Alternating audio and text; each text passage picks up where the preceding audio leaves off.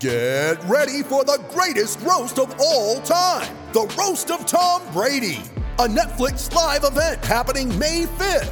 Hosted by Kevin Hart, the 7-time world champion gets his cleats held to the fire by famous friends and frenemies on an unforgettable night where everything is fair game. Tune in on May 5th at 5 p.m. Pacific time for the Roast of Tom Brady, live only on Netflix. Hello and welcome to Strides Forward, where usually we tell narrated stories about women long-distance runners. This is Cherie Louise Turner, the host and creator of Strides Forward, and today I'm handing over the mic and mixing things up with a special treat. We're running an episode of a show I know you're going to love if you aren't familiar with it already. It's Keeping Track, co-hosted by track superstars past and present, Molly Huddle, Alicia Montano, and Roisin McGettigan Dumas. These outstanding women in sport interview other outstanding women in sport with a heavy focus on women from the running and track and field worlds, but also beyond. I have enjoyed every single episode, and I encourage you to check them all out too. You can find Keeping Track on most of the popular podcast apps and at keeping-track.com. They release episodes roughly every month, and they also have a really excellent Instagram feed at Keeping Track Media. It's all one word. Now, about the episode I chose to share, it's the January 2020 interview that these women did with 100-meter hurdler Dawn Harper Nelson. And I chose it because I can't stop thinking about it. I heard it when it came out, and it has stuck with me like few interviews do.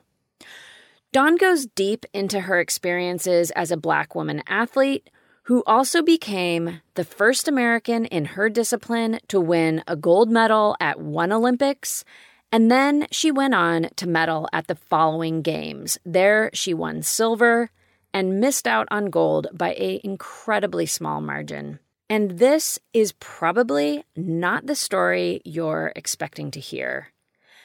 This is an important and powerful interview, and I'm really happy to be able to share it with you. And I'm particularly excited to be sharing it now because Dawn is making her bid for a third Olympic team at the Track and Field Olympic Trials coming up in June. And another excellent Women Helping Women tie-in here is that Dawn was chosen as one of 3 elite athlete moms to receive support from the nonprofit And Mother, that's ampersand Mother, as she trains for the trials. And Mother aims to help women thrive in their career and in motherhood, and it was founded by Keeping Track's Alicia Montano. Ha! I love it. All right, so remember to cheer Dawn on in June, as well as co-host Molly Huddle, who will also be making her bid for her third Olympic team at the trials. She'll be competing in the 10,000 meter. All right, that's it for me. And now on to the episode. It's just a great one.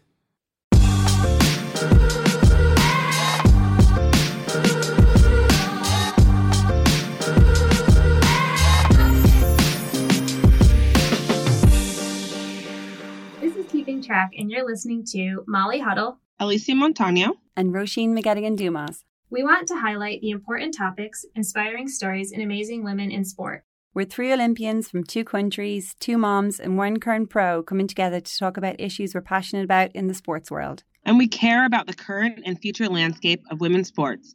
And this is just how we're keeping track. On this episode of Keeping Track, Ro and Alicia catch up on their weekend while I pop out to run a workout, and then we sit down to talk to Dawn Harper Nelson, known best for her Olympic and World Championship gold medals in the 100-meter hurdles.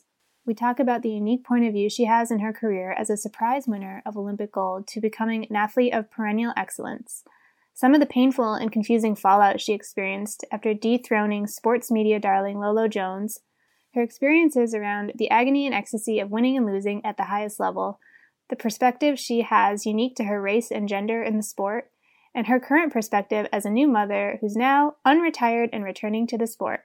Thanks for keeping track. Hello, everyone. Hey, Ro, how you doing? Hey, Alicia, how you doing? I'm feeling pretty good, actually. I am super excited. Just getting back from Boston.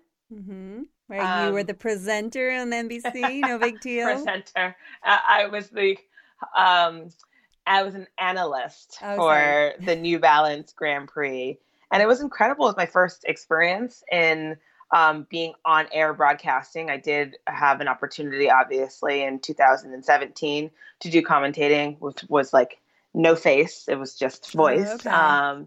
And I did just a few events, and this was like my first really big on air opportunity. And I'm just really grateful for NBC for giving me the opportunity and to be on the team. And it's just I love new beginnings. And you know what I mean? I don't even know if I'd call it new beginnings, but being able to step out into that space and really hone in on a goal of mine that I've wanted and finally be presented with the opportunity. I'm thrilled about it. Great. Very excited. It was very fun. Do you put yourself out there for that? Did they ask you? How does that I put myself out there for that. I'm down with putting myself out there. Yeah, good for you. See how this is how it. I run the 800. No, but people, we always say, that person must just got offered that, or that person must have just like bestowed that thing. But it's like, no. I definitely, so back in 2017, briefly, I remember having a conversation with Lewis Johnson. I'd mentioned it before, I'd even decided, I was going to just take a step back for a little bit. This is some stuff that I want to be doing. Like, how'd you get into it? Meant talking to just everybody. And then in 2017, I ran at Millrose, and Lewis Johnson interviewed me. And I just remember being like, hey, just to kind of go off what we talked about the last couple of years. Because people had mentioned to me, when you're done, running or whatever, or when you're in some sort of transition period, it'd be so great for you to just, be on camera. Is that something you'd like to do? And I'm like, absolutely. I studied theater and performing arts. I love being able to elevate, obviously, and share stories. And so, being able to do that. I mentioned to him, hey, if there's ever opportunity. And then I mentioned to Josh Kaplan at Good Day LA, and everybody was just so great about giving me advice on where to go from there. Obviously, I was pregnant, and then put out a reel. I sent it to NBC back in the beginning of 2018, and then now I'm beginning of 2019. Yay. And so it's just all about building 2020 even. Yeah. Is it 2020? Yeah. What year is it? Okay, I don't know what year it is, but I do know how the opportunities kind of aligned themselves, and how I kind of just kept throwing out little just keep thinking of me, Yeah, and did you enjoy it? I had such a great time. I'm eager to go again. Like anything, your first time, there's things that you're like, ooh, I'd love to kind of do this a little differently. And I think I took it very seriously. Obviously, I prepared. I looked, into what I would want to have heard if I was on the other end. But anyways, this is a lot about me, everybody. No. Sorry, I'm just like fascinated because it was great. And it's great to see you out there and just trying new things and having the courage to do it and sharing your voice. And it's trying new things. That's the thing. Trying new things. As a pro athlete, it does like a circle of the things that you do on a Monday or Tuesday, Wednesday, Thursday, Friday. So it was really nice to try new things and just to be on the other side. To be honest, I really enjoyed it. You look good. Thank you. I look forward to another opportunity. Yeah. But around this whole amazing, new opportunities, we have had an amazing guest on who thought one space in her life was done, and then is now looking for another opportunity. To show that she can be mom. I mean, she can be athlete and mother. Yes. Dawn Harper Nelson. Yes. Olympic royalty, I have her written down here. She's an Olympic champion and a silver medalist. So if that doesn't define Olympic royalty, I don't know what it does. That's amazing. I'm gold and silver medalist in a time as well, grabbing that gold when no one was talking about her to be the gold medalist. Yeah. What were some of your thoughts on the conversation we had with her? I left that. I think I texted you guys after. It was yeah, I felt that was it's a really powerful interview, and I'm excited for everyone to hear it and just hear. So you have this expectation, what would it be like to win an Olympic gold medal? It must be amazing. And then to hear the reality was part of it was I don't know what the word is, but it was definitely disappointing and heartbreaking at times. But to hear her reality after winning an Olympic medal and some of the adversity she faced even after that was just shocking. And I think it's really important story to get out there and for people to understand sometimes what the reality is for different athletes. And her story is amazing, and it's like I think you said, it was like a Cinderella story, and I think it should be out there. I think kids should learn it. I think it should be in kids' school books. I think everybody needs to hear it. I love it. This is the real Cinderella story, everyone. Yeah, wait till you guys hear her. And I loved her reality, like her humanity of like, even, have been an Olympic medalist multiple times and then dealing with the transition out of that, temporary transition out of it, and being like, oh, what am I? Who am I if I'm not running around? And how much she kind of minimized her identity and how we can do that as athletes, and her struggle to kind of broaden that identity again. And I think that's like a theme we've been hearing. Even Shalane kind of talked about that a little bit.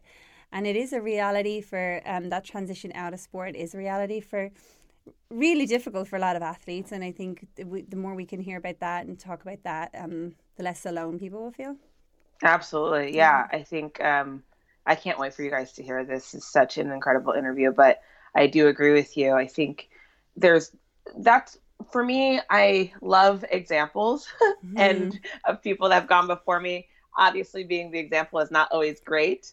But I think that But I think that I've been able to learn from my close peers that have, maybe 3 or 4 years, my senior, who have already talked about the identity of being an athlete. And I think I really try to manage my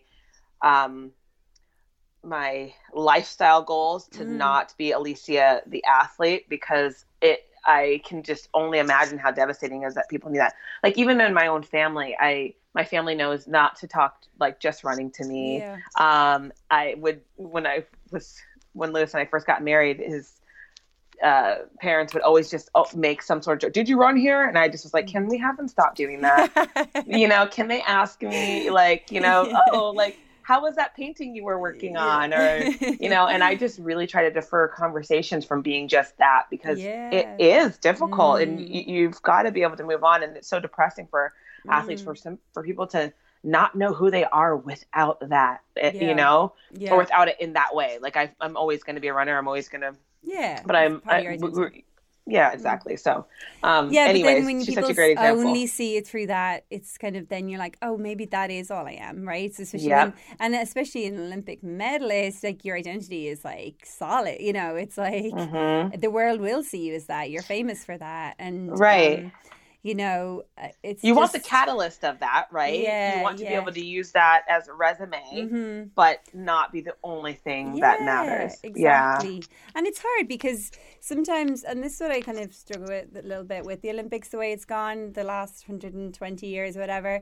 It has become this tunnel vision, single focus thing. In order to get there, you have to kind of live that way.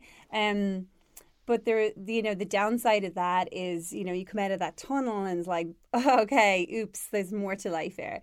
So, and it just evolves that way to high performance above all else. And there's just the shadow of that is that people then feel like, oh, who am I without that? So anyway. That's right. Anyways, everyone. Enjoy the interview. And I'll stop talking now. All right. See you guys. Hi, everyone. Welcome back to episode 11 of Keeping Track.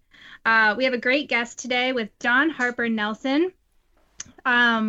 She is a 100-meter hurdle specialist for the US of A, gold medal in Beijing Olympics, silver in the 2012 Olympics, silver at the recent 2017 London World Champs. many-time Diamond League title winner. So she is a boss on the track and recently had her first daughter, Harper, not quite a year ago. So welcome, Dawn. So great to have you on the show. Thank you so much for having me, guys.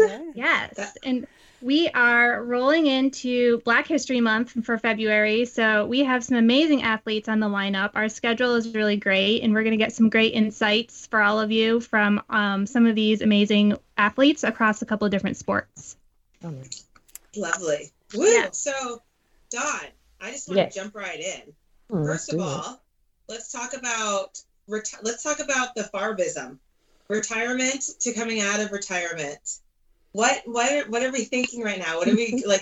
Tell me about your brainwave. You shared a little bit with Spikes about why you retired in the first place, and then some of the thoughts that were going through your mind during and after your pregnancy. Can you walk us through all of those emotions? Yes, emotions. That's exactly what it was, the roller coaster of them. So, just for me, I've always said that I knew 3 things. I wanted to be a wife, an Olympic champion, and a mom. Like, even from a kid, I just knew those were things I wanted. I knew the relationship that I had with my mother, and I always said I just couldn't imagine loving someone the way she loves me, and they love me the way I love her. It was just the most beautiful thing in the world to me. And throughout my career, I never imagined, though, that I would be this old, 35, having my first child.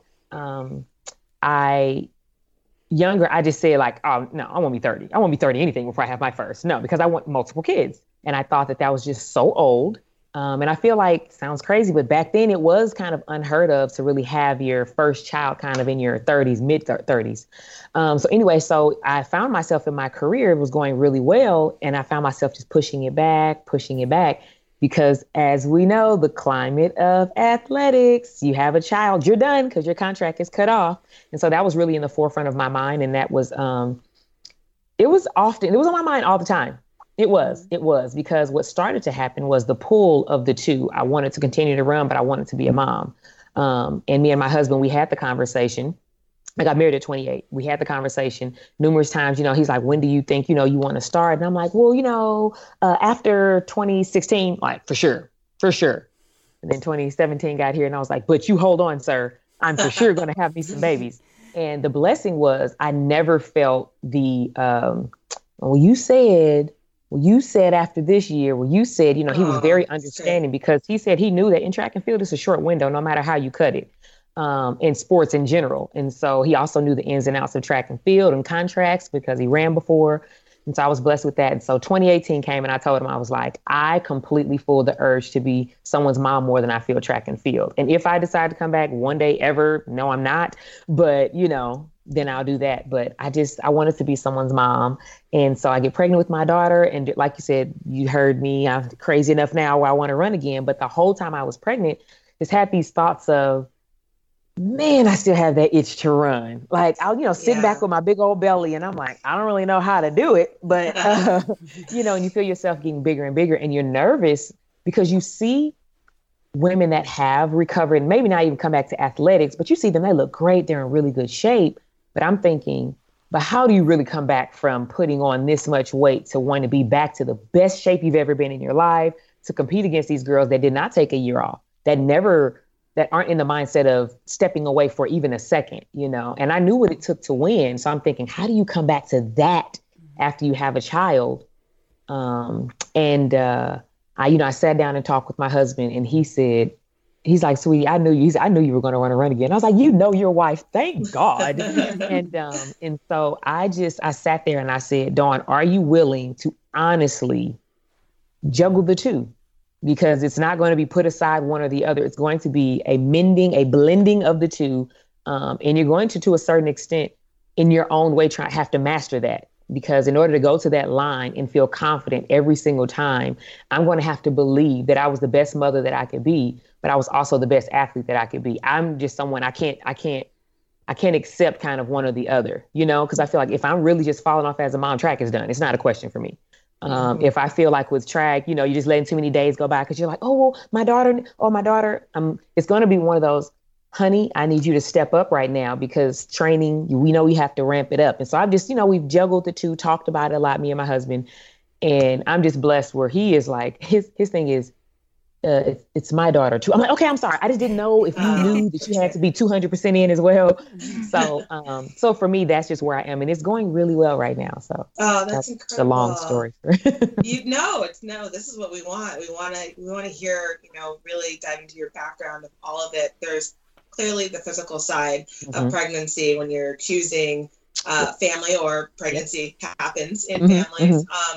But then you talked about the emotional side of things, the psych, it's not like you're just pregnant for 9 months and you have a baby, you're like, cool, moving on. It's like, there's another small human that's relying on me for so much. And from a mom's perspective, I know you were pumping and breastfeeding for, there's an eye roll, everyone who can't see. And that's a whole nother commitment that you're like, my body is still doing this work for someone else, doing spending extra energy, and then now to survive, to live, oh my goodness. And then the energy that you're putting into training. What was a period of time in which you felt like you, and if you do now, you talked about things going really, really well, you felt like more of yourself? I don't want to say like your old self, because you're never going to be that, but more of someone who had ownership over their body. It's funny. It was, for me, I feel like I know the exact moment that I felt like, yeah. Dawn, hello. Not like Dawn/mom, but just Dawn, so to speak, where I felt like I was now standing on my own 2 feet again, and I can juggle it all, was when soon after I had my daughter, I started training a month afterwards, where I was like back on the track and, actually trying to push myself through things. And so I'm out there, and I remember I got to a point where I wanted to do just a simple blowout. You just get off the line, a nice little bop, bop, bop, and speed, just steps, first 3 steps, make them a little quick, and then you just kind of shut it down, but you keep your stride going. And it felt like my hips, first of all, they laughed at me, and they shifted so much when I tried to, it was almost like I was literally pulling one leg while I was pushing off the other. I mean, it was a drag step, and I wasn't trying to really do a drag step. And that scared the crap out of me. Can you explain really quick, sorry, to our listeners, what a drag step is?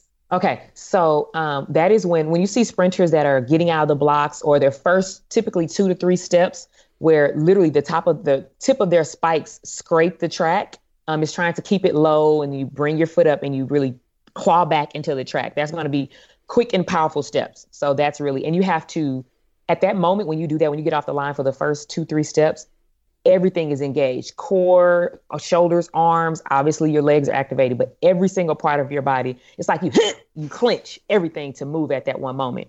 And I tried to clench, and my body said, you had a daughter about a month and a half ago at the time. And it was the most foreign, shocking, sad, scary thing I had experienced in my life, because I know track. I know hurdles. I know how to run. I know what I feel like when I'm ready. I know what I feel like when I'm coming back from an injury, because I've been injured multiple times in track and field. This was something I had never felt before. And I remember thinking, so of course I cry, because I'm just like, oh my God, my body is not mine. Like, I don't know this body. And my husband's at the track, and he just comes over. He's like, sweetie, you have to remember, you just had a daughter. And he just said it just like that. There was no like, you don't know. He's like, you had a daughter. That encompasses everything, like the mental, the physical, everything. So he's like, you have to give yourself time. And it was crazy, because I'm like, I know, but I just still was thinking, but like, it was almost like I couldn't explain, like, but you don't know how that felt to me. That felt terrible, to not be able to do something that I feel like is just rolling out of bed. And so that was really hard. And I remember training, and I remember thinking, you're like, well, they say one day you'll get better, one day. And I go to the chiropractor, and they tell me, no, we don't want to adjust your pelvis, because you need, it can take up to a year for it to go back on its own, to be tight and back, level. And so that was scary as well, because I'm like, I don't have a year for that.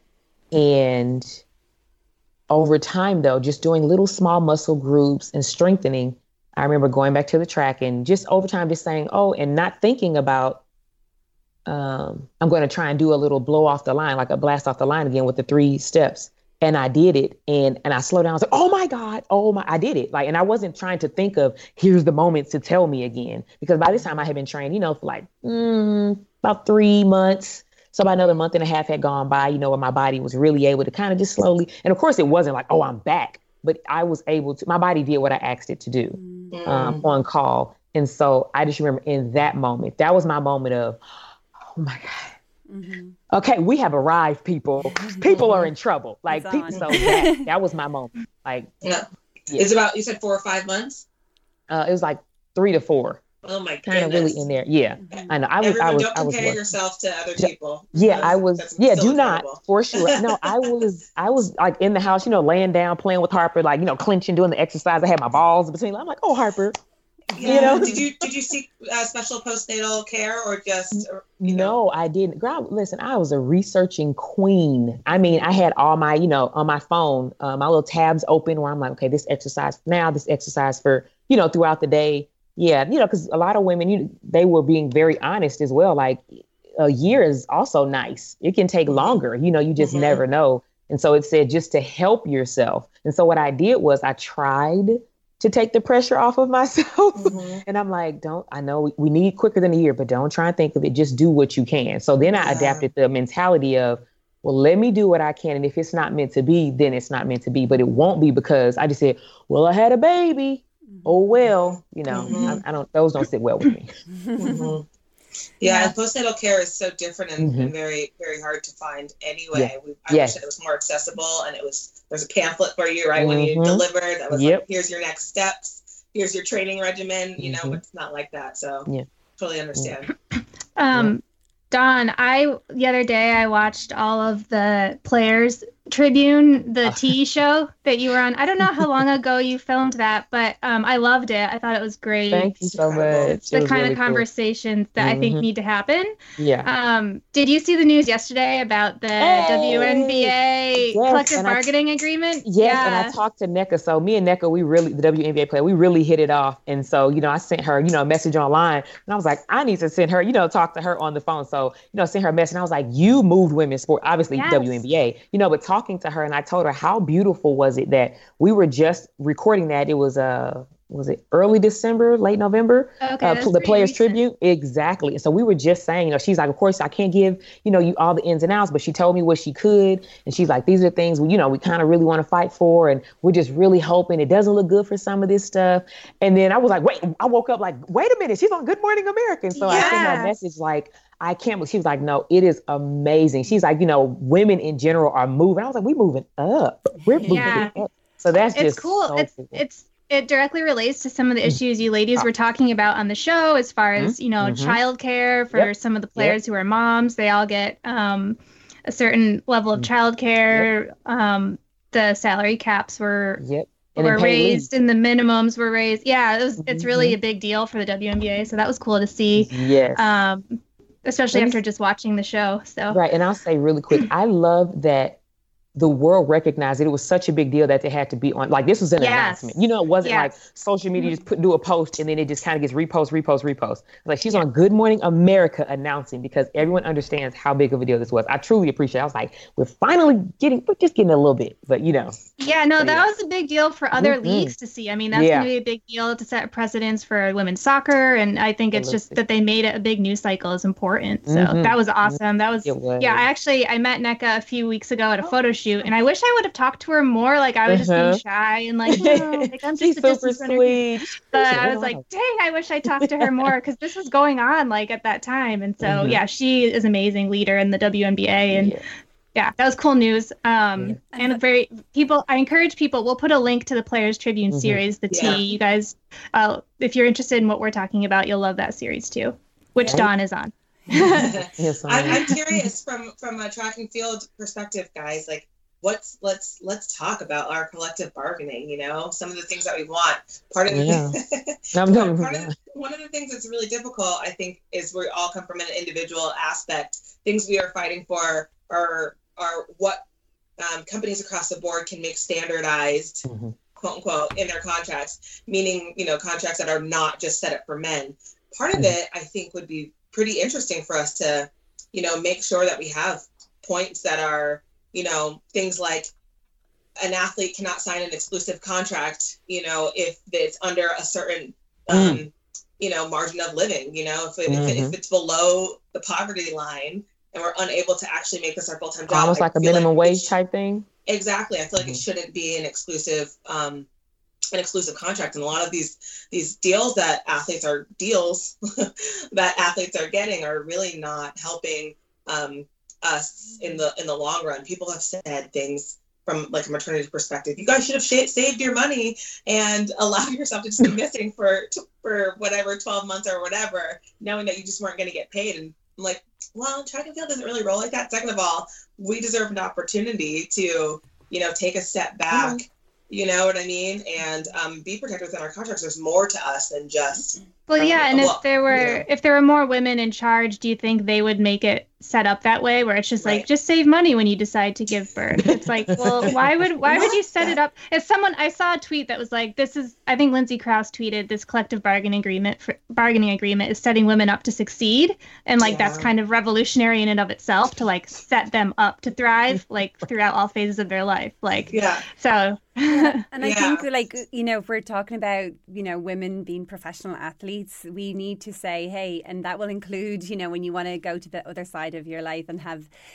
kids and not be like, okay, we'll take you this far and then you're spat out. If you're going to make it a profession for our young girls, you want to say, we're going to take care of you like throughout your career. And so I think it's just this like line now. It's like, okay, we can really honestly say that this is a good opportunity for girls to go into. Yeah, and then it's a worthy investment too. Like, you're not done after you have kids. Like, I know, like, you've seen Allison Felix, you've seen Nia Ali, you've seen Steph Bruce, you've seen all these women. Paula Radcliffe won New York after having a daughter. Like, definitely it has a timeline, but like it pays off in the end. So yeah, and I think something that really bothers me though is when you look at it and you're like, okay. Clearly, every single female that is competing in esports is not just going to, like a whole WNBA team is going to get together and say, hey, 2020, we're all going to get pregnant and screw them because they're still going to have to pay us. No, I think what bothers me is that when you see a woman that is serious about her craft and her career, you see her train, like Alicia, training through the whole time because you're like, I don't want to. And you're still like, sorry, you see me post, you see me, I look. If you can't even tell I'm pregnant until I turn around, you know what I mean? So clearly I'm working out, I'm handling my business, and you're still like, sorry. I'm doing everything that I can. And that to me is what bothers me, is that I'm still taking this serious so that I can give myself the best chance when I come back. And you're acting as if I sat on the couch and was like, I'm just taking your money. That bothers me. That makes infuriates me. Yeah. Absolutely. Totally. Let's talk super deep now. You talked about basically motherhood, and we talk about the difficulties of being a woman. But Dawn, one of the amazing things that you've been very persistent and open about is talking about the struggles as a Black woman in the industry, in the entertainment industry. And I know a lot of Black women, let alone athletes, understand and feel that. And it's very, very difficult to talk to, the mass public about really what we go through. And talk about setting yourself up and the difficulty of even setting yourself up from somewhere you haven't been set up. Yes, right. And I want to talk more about that. We're going into Black History Month, and this is the time, I think, where we can, you've just done such an incredible job sharing your story and all the things that you've gone through. You've talked about, how you felt like, I think you used the word ugly duckling. Somebody had said something like that to you after the 2008 Olympics, and about you being bitter because you were, this and that, because you were too dark. Can we talk about that? And I want to talk as deep as you want to talk about it, because this is such an important topic. And again, our setup is not the same setup for another woman who isn't of color. Right. So when I think of where I am now, I always like to, I'm happy that you want to say, let's talk, get deep into it, because, now I'm definitely in a different headspace, definitely have a different confidence about myself. I'm literally in a space now where it's like it or love it. I believe I'm beautiful. I believe I'm worth it. I have so much to offer, but I'm just, to be honest, 2008, that was not where I was. You already are, for me, I didn't have a contract. I worked 3 jobs just trying to make it. And so wasn't even really thinking about my look or anything. I'm trying to eat. Else's shoes. Yes, I ran and won in someone else's shoes. Can I just slow you down for a second, just because I don't know if people realize, just make that connection. 2008, you won the Olympics. So this is the year of the Olympics. Yes. And you reach the pinnacle of your sport. Yeah. In somebody else's shoes? Yes, in someone else's shoes. It was actually one of my training partners. She was two-time world champ, Michelle Perry. And so she was, the hurdler of Nike. She had handled her business. And I remember just looking up to her and training with her every day. And she had her name on her shoes. And I called her and I said, I love you, but I don't want to wear your name, wear your name on shoes. You have any spikes that I could, have? And she's like, I'll check. She had one pair of shoes and she gave them to me. And I ran in the Olympics and won in those. Wow. And when I think of it, it really is like, wait, that. It's almost, I feel like that is something that you kind of, someone will make up a story and say, believe in this. And I'm like, no, I was living it. I was working those 3 jobs, stayed in a converted frat house where they turned into apartment living. So we all shared a bathroom. We all shared a kitchen. I put my food in bins and would put please don't eat my food, on the bin and come back. And sometimes they just got into your chicken and you're like, guys, really? We're all adults here. Please, I have $2 to my name. Please stop eating my food. So all of those things. So I'm dealing with all those things. And for me, I'm just thinking of, I believe I can make it in track and field. I believe my talent, when I get to the line, I'm not thinking about my hairstyle, my skin, my build. I'm thinking of when I get to the line, can I beat these other women? Mm-hmm. Exactly. And then can I beat these women in the US? Mm-hmm. Okay, now make the team. Can I beat these women in the world? Right. And so, now, all of a sudden, things have changed because I crossed the line first. But immediately, literally, when I crossed the line, I said what about 1 million times. Mm-hmm. And I was thinking, I could not believe for me and my faith that God thought that this little girl from East St. Louis, whose parents are divorced, my mother did not have it. My father did not have it like that. I was blessed with a full ride to UCLA, working these jobs. He thought that all that would come with the Olympic champion, I could handle. I don't know what all they are, but all the things that will come, I can handle it. So I'm at the line. And, of course, I'm crying. I'm like, this is crazy. I have arrived. This is crazy. And I get on top of the podium. My family's there. and I remember I thought I was just going to cry my eyes out on the podium. But I was just so happy. I was like, I don't think I have a tear. I am just I was just smiling and well, you're Olympic champion, yes. Right. What? The best in the world, the globe brought together the best they had. Yeah. It still is crazy. Yeah. So I now have interviews, and in these interviews, they also brought, the other U.S. athlete, Lolo Jones. And so we're doing an interview, and I'm just answering the questions that are presented to me, because I'm over here I never thought I did think I'd be here.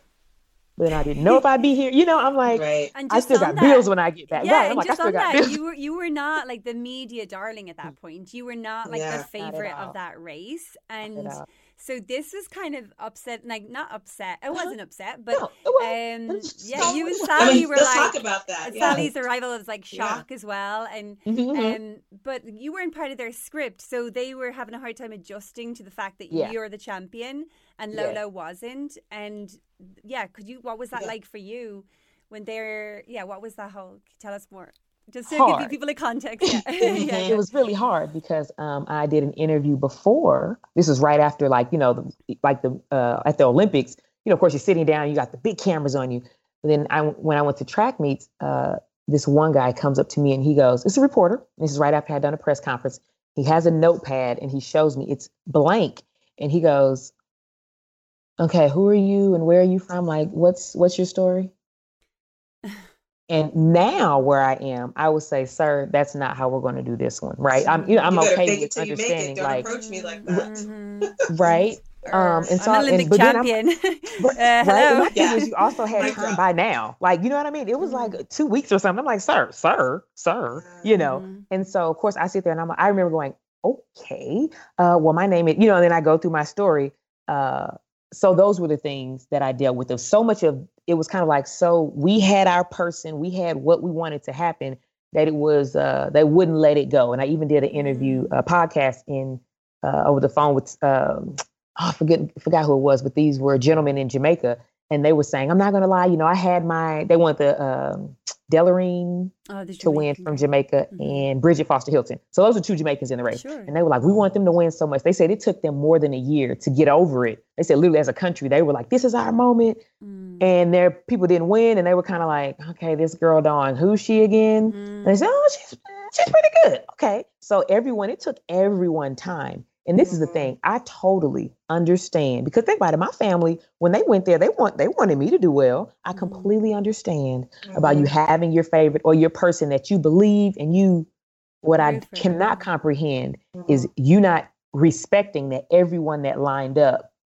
sacrificed for me, sacrificed so much to be there, right? Everyone, I believe, even if they didn't cry at some point for this to come true, they went to bed worried, like, man, I'm working real hard. I really hope it's in my, my future, or, like overcoming injuries, the financial struggles, family struggles. Cause my father told me, sweetie, track was fun in college, but you need to get a real job now. You know what I mean? Like just all these things you overcome. The doubts and Yes. And I feel like people to not respect that 8 women lined up with insecurities, with nervousness, with I'm going to believe to the last second, and you just will not let it go. Like that bothered me.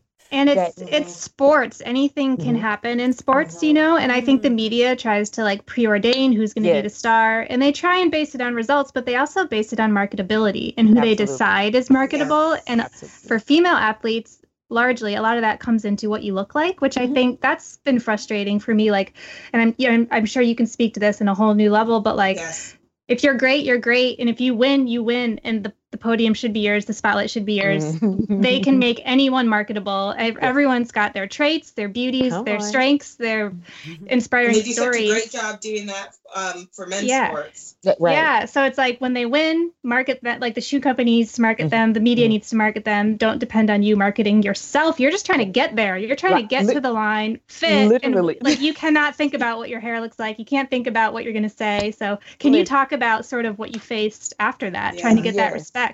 And even just talking about, you're not worried about your hair and all this stuff. I didn't even have money to pay for all that. So I'm like, look, guys, I'm here to run. Like I literally, the money that I have is for the things that keep me to survive. And, Yeah, I just want to say what Dawn just said is something that's really important. Again, when we talk about sports and we talk about women and we talk about Black women, she just said, I didn't have the money to pay for that. Black hair care is a whole nother beast, and it's something that's totally different. So, and it does take a lot of maintenance to show up overseas for 2 weeks,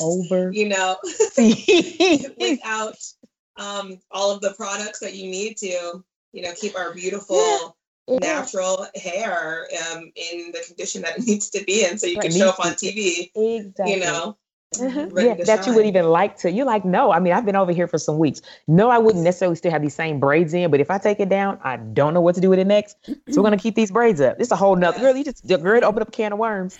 And so, so the issue you said, like afterwards, I just remember doing interviews, and then the main interview that we did right, like immediately afterwards, somehow they say that I came across jealous because I'm dark skinned, jealous because I'm Black and ugly. And I'm mad because she got all the spotlight. And I remember literally thinking all I wanted to do was win the Olympics. Like I hadn't thought of, like I was literally like, I can now get a contract. I had not thought about cameras are going to follow me or people are now going to love me forever. And I'll be the goddess of hurdles. I can eat. Like I was, thinking of Nike or Adidas or Reebok and all. They will now approach me. I'm approachable. Like that was my biggest goal. My thing was at night when I laid my head down and I said my prayers, I prayed, Lord, being on that podium will be the greatest thing ever. So for me to lay my head down at night wasn't about the fame. It was about my full potential coming out when it mattered, when the gun went off. Performance. The performance. And you got it out. You absolutely got it out. That should have been enough. Yeah. It should have been. And so afterwards, like I said, then I remember this dragged on, to be honest, for about 4 years because I didn't have an agent or anything at the Olympics. Like I had nothing. So people couldn't get in touch with nothing, guys. So this narrative carried on, honestly, for many years. And I remember just not understanding or feeling really confused, because I look back at interviews and I wonder, what had I done? What had I said to come across? And it really was, I felt lost because I didn't have the platform social media wise, because my best friend even started my social media. She's like, Dawn, people want to know. And I'm like, no, they don't care. And so, she signs me up, and then I get, the few followers that I had. And I remember, that's so cool. People care, But this is pre-Instagram and all, though. Right. 2008, this is Facebook was she just started coming my Facebook. out. Exactly. She started my Facebook, and I got followers. I'm like, so think about it, like you said, even now, there was no platform for people even to look back and scroll and say, well, let me see what type of person she is. There wasn't, like I said, even when I started, there was nothing. Yeah. I was literally like this person that came from out of nowhere. Yeah. So, if you weren't a reporter, know how to do your own research, the regular fan is like, who? She's from what? And then I'm from East St. Louis, Illinois, where we call ourselves a city of champions, but we are not necessarily known for positives, shall I say. It's really, it's rough there. Kids don't make it out. Families are, living in really, really rough conditions. It's really rough. And so I felt like all of that, if you wanted to continue to believe it, really played into it.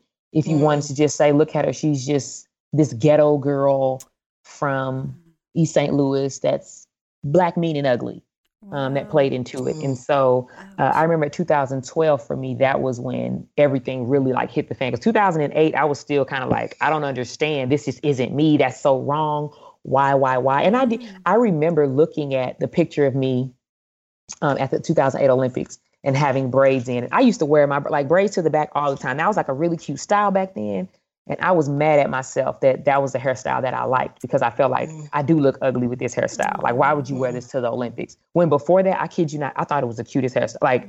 I thought it was so cute. Make me feel like crying. Yeah, no, I want to cry right now too, but I'm not, because it's just crazy where your hair is beautiful. It is, but you were analyzing. I literally felt like just imagine, guys, the globe. I felt like the world was telling me I was ugly.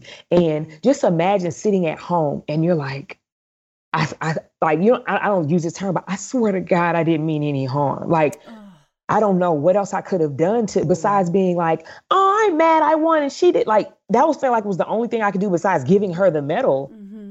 Because I just felt like, I think all of us wanted it, I thought. Yeah. And should I have not tried? Because now I'm this villain, And, talking with my mom, crying on her many of times.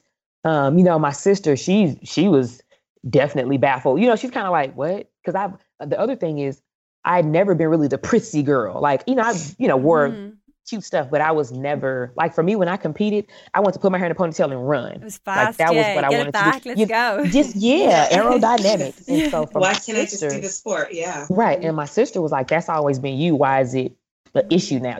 Everyone was just baffled. And so we get to 2012, and this narrative is still kind of carrying on. We get to 2012, and once again, I'm on the team. It's me, Kelly Wells, and Lolo.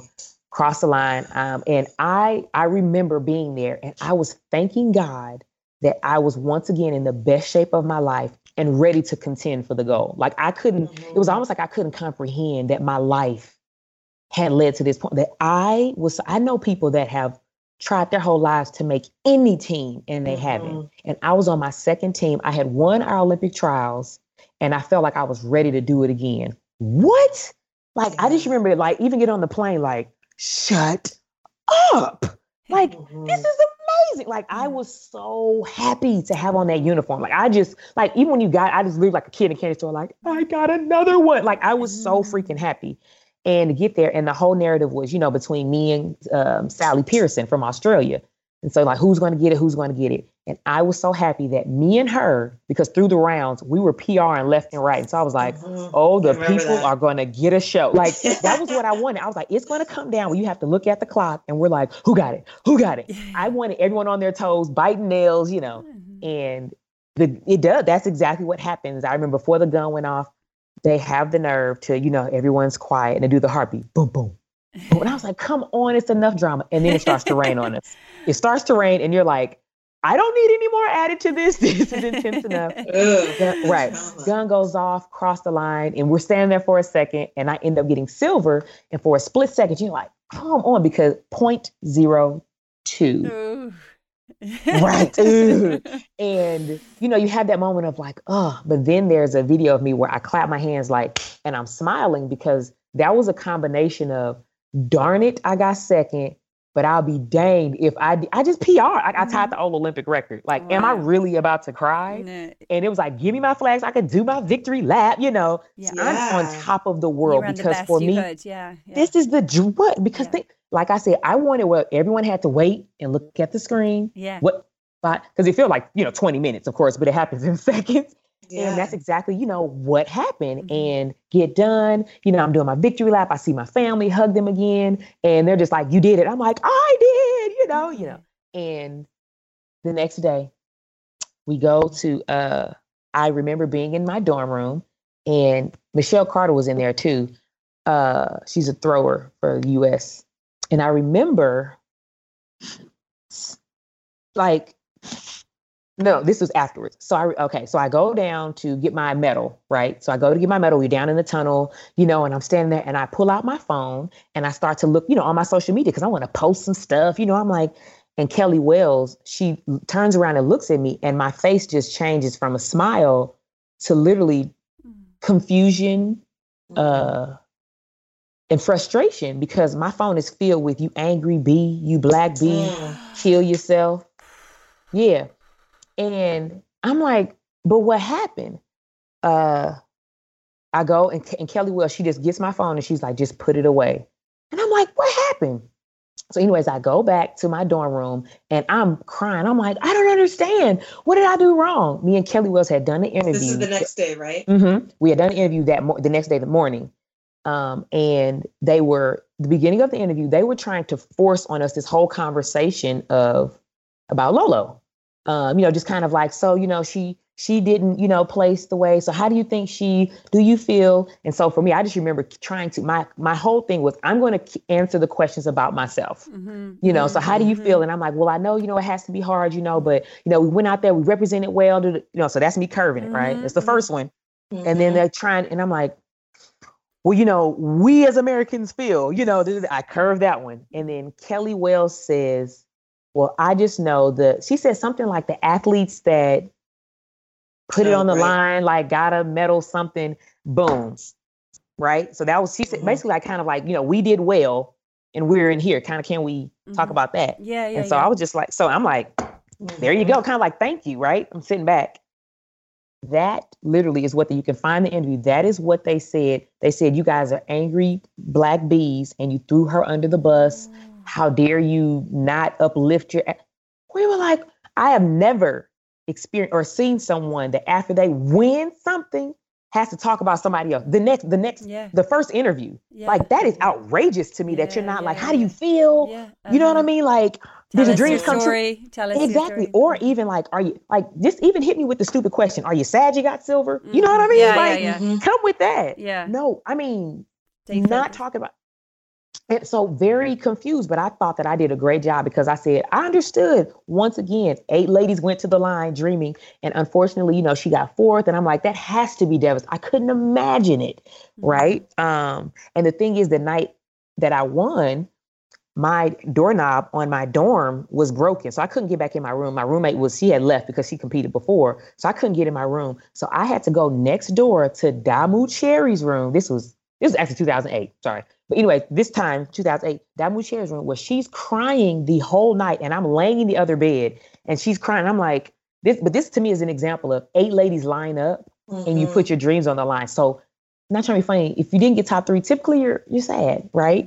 You're sad. Yeah, and so you respect that and you understand that. But I got to experience firsthand. So that's why for me, when I line up, I'm never like, so what? You lost. Should have tried harder. Yeah. You get it. I get it. I saw someone that cried their eyes out. She was, and I was like, are you okay, Damu? She's like, I'll be okay. Oh. And I'm sitting there all night like, oh my God. The agony she was in. And you were like, exactly. Right. Ecstasy so, back to 2012, because I mixed that story with 2012.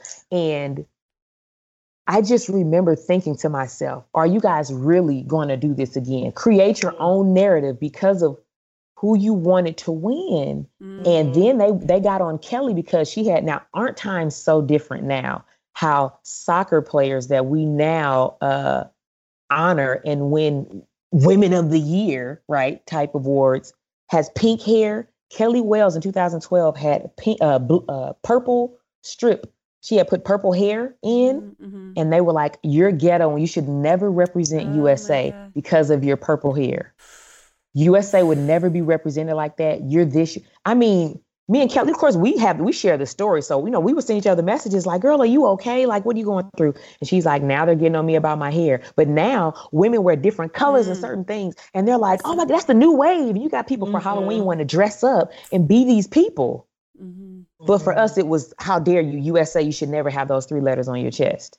Mm-hmm. And I remember when I was talking in the Players Tribune, I told them, I said, it's such a beautiful time right now for women, because right now you cannot attack one of us and everyone is not like, no, you're not. Mm-hmm. Excuse you. Yep. They don't deserve that. You can't do that. Mm-hmm. But in 2008, 2012, that was not how we supported each other. I'm sorry. You can say what you want, but that's not quite how we supported each other. We did not flood your timeline with, you will not be disrespectful to this woman. You will not do this and that to her. Yeah. So I felt like I went through 4 solid years, Olympics to Olympics, where I was literally kind of just fending for myself and had to somehow find my own confidence and say, no matter what the world is telling me, I know that when I line up, I know it's a blessing to wear these 3 letters on my chest. And every time I line up, I'm just going to do my best. Mm-hmm. So that's amazing crazy, strength, like, because that media machine is massive, right? And that sounds like, I'm sorry that happened to you, first of all, and it should never have happened, and it's really upsetting.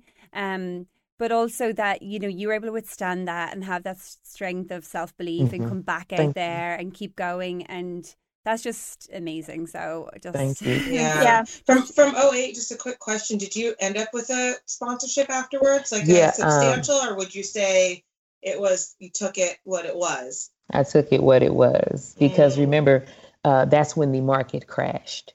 Okay. And they were, well, we're still hurting from that. So this is what we have. And I remember thinking, how, in a sense, is my timing that bad? You know, you see people, you know, nowadays, you know, you see people have one good, you know, race and they're like, oh, we want to get you because we just feel like we see your potential. And I'm like, potential? I did what you want people to do, right? Just the year before, I had saw, you know, some athletes that had signed for a pretty penny because they felt like they had the potential to win the next year in Beijing. And those people didn't. And I didn't say in the same event, but I'm just saying, you know, like, and I did. And I'm thinking, I'm doing what you people want, you know, and I was young. I was only 2 years out of school. So I remember thinking, you have longevity in me. Like, I'm someone that is focused. I'm going to. I have to prove myself. Like a gold medal isn't.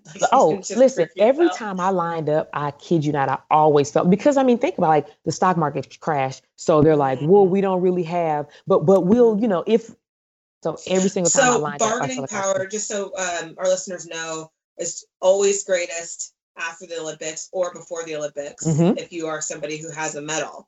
So, you know, when you achieve a medal, like Dawn had, the greatest medal of all time, the gold medal, one would likely expect not just one sponsorship, you know, multiple sponsorships, and it's an opportunity. You know, sport is a vehicle of opportunity. Yeah, you know, and it's we do look for upward mobility because there's a short window in which we can be professional athletes, and it should allow us an opportunity to set us up for afterwards. In Dawn's story, it really hasn't been that. Not at all. From your 2008 gold medal to now 2011, where you've got all the hot sponsors coming the year before the Olympics, because you know you don't train for this for 1 year, but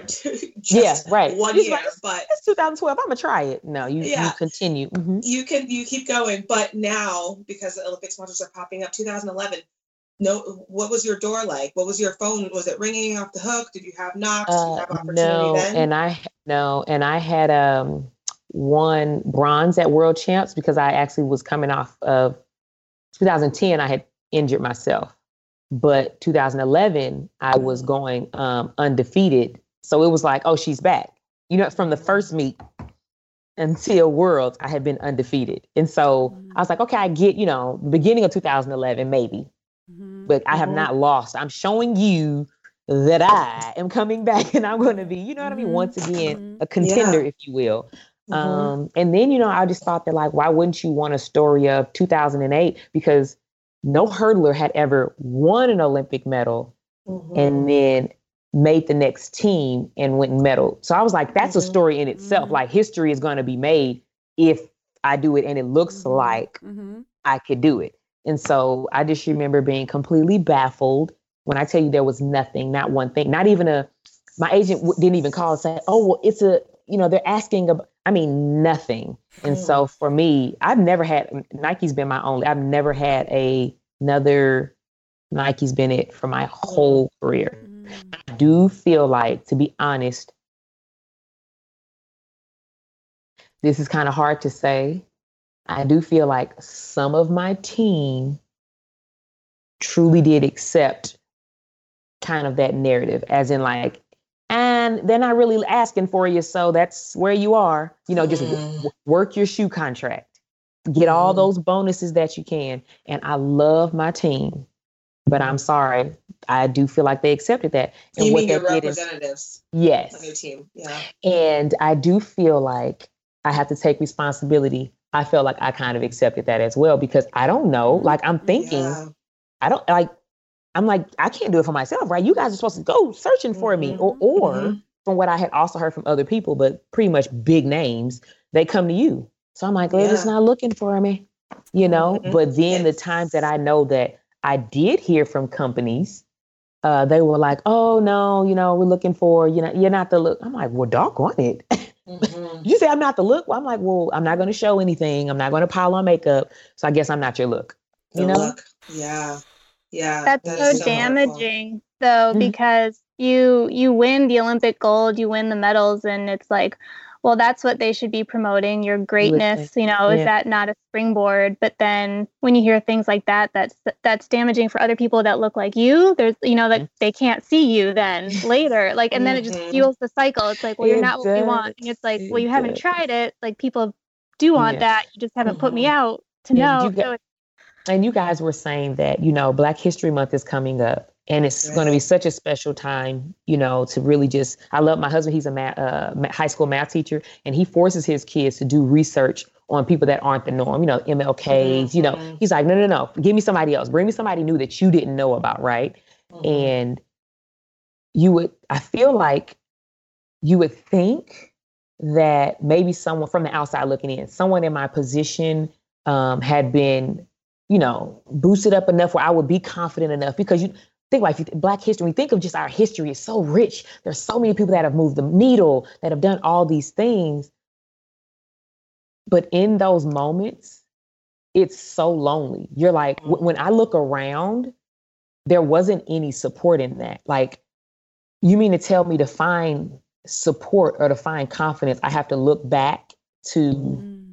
And that's what it felt like. So for me, I didn't feel like I had value, or that you know what I mean? I didn't have recent value.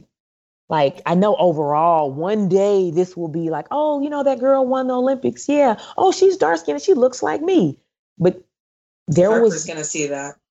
Right. Which is they're crazy. Maybe you get to see your mommy. But it's just in that moment, I felt like I was in a bubble and I didn't see anything to tell me, continue on, you're worth it. Or the things that these people are saying, they don't know you. It's okay. They don't know you. People are going to have an opinion. Even if you were the chosen one and you won, then you're going to have other people that still had something to say. I just felt like there was nothing recent to make me like feel okay, to feel safe. And, you know, now, you know, you have that, I always say her name, like Lupita, you know, you got Lupita, you have Oprah, you know, just all these things, but it wasn't like that. I felt so alone. And then, of course, to hear from your mom and your dad and your sister, you're supposed to say that. You're supposed, you know, it's like, no, like, not even looking for validation outside. It's like, I need someone I don't know. But it's like, think about this, every time you turn on your phone, the only thing you're saying is negative about yourself, how are you supposed to combat that? Like, I don't like, to be honest, it's almost impossible. Like, how are you supposed to still believe in yourself? Exactly. You do the thing you thought was impossible, and you're like, things will look up from here. We got it. I did it. And then you're like, well, what's wrong with me that things aren't taking off? Why don't I have people knocking on the door? That's what you would think, what's wrong? And nothing's wrong. But it's just, there's a very small ideal window of what people were looking for as far as looks. And it's just very, it's missed opportunities all across the board. So tell us now. So we're rolling from 2019 into 2020, Dawn's year out of retirement.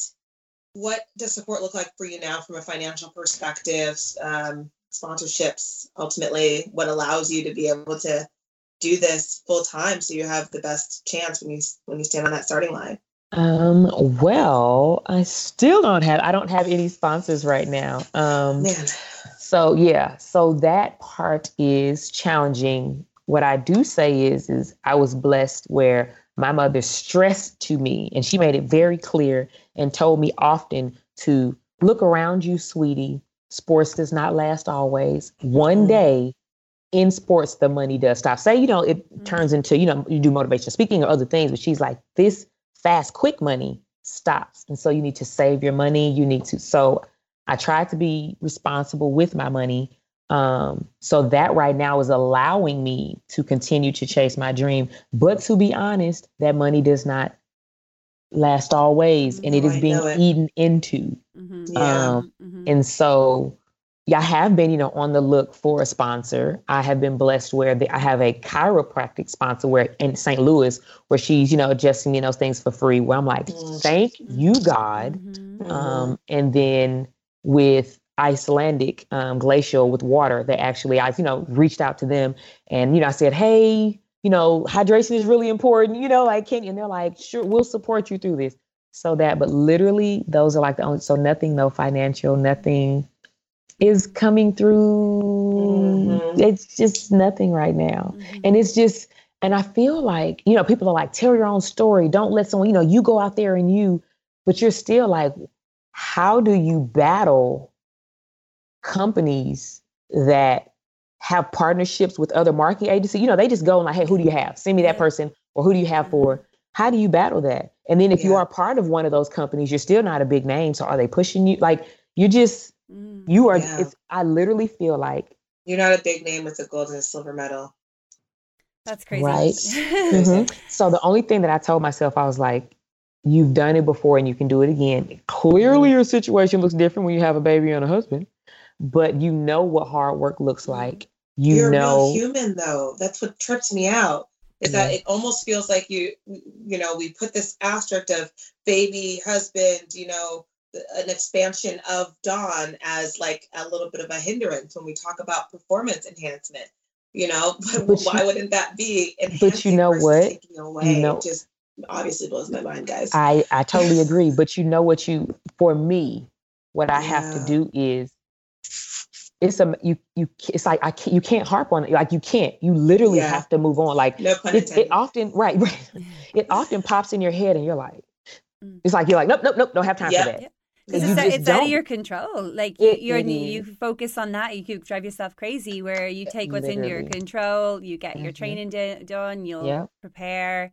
You take care of your child, all the things, and that other stuff is not necessarily in your control, but it doesn't make it right, and it's still right. And just like I think what I'm hearing is like this expectation of what an Olympic champion life is like, and I just know. Ireland is a way smaller country than the US. We do not get the medals you guys get, but if someone's an Olympic medalist, they are set, and that's like really hard to watch, for some American athletes. I'm like, you guys are legends and you aren't getting that royal treatment, and and it's just like, this is a real reality check for the life of an Olympic champion. And thank you so much for sharing it with us. I think this is so powerful.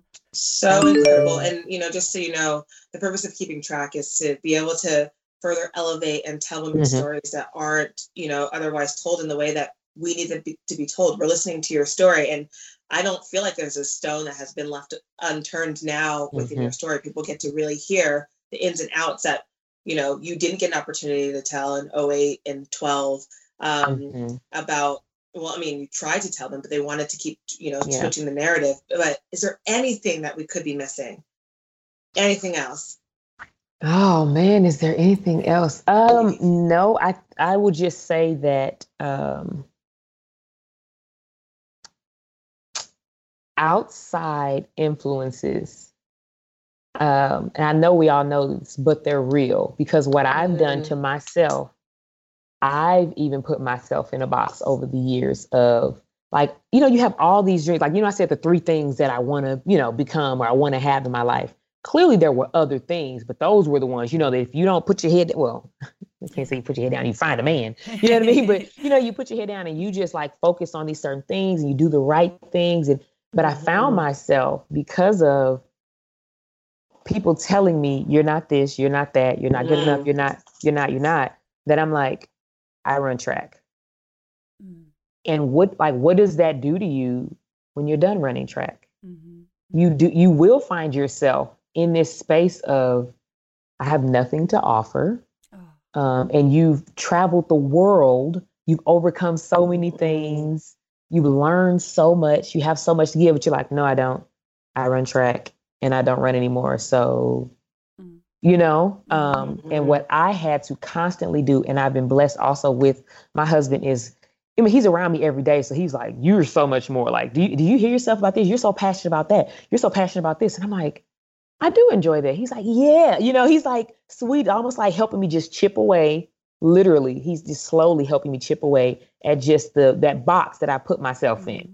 And I'm feeling it crumble, and it feels so good, but it's so scary, because then what if I get rejected again on the things that I want to do? Yeah. And you're like, and the part that also helps though, is there's never been a time where I have not been in front of, or around, people where they're like, how are you not, like, the things that you have to offer, the things that you have to say. And it just helps now, with, okay, I do have value. The things that I'm saying, my experiences are worth, even listening to, Yeah, absolutely.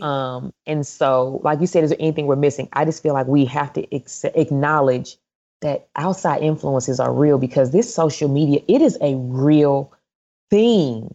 And I'm an adult now and I'm okay, but our kids that are growing up in this, this is their world. Like, I was at least able to say, that's not fair, and put it down. They're still like, that's not fair. How do I not? And then they're going to try and find their validation from still here. And I knew that there was a world that, existed before. So I was able to put it away and be like, those people are mean, and, go to my family or go to my friends. I don't know.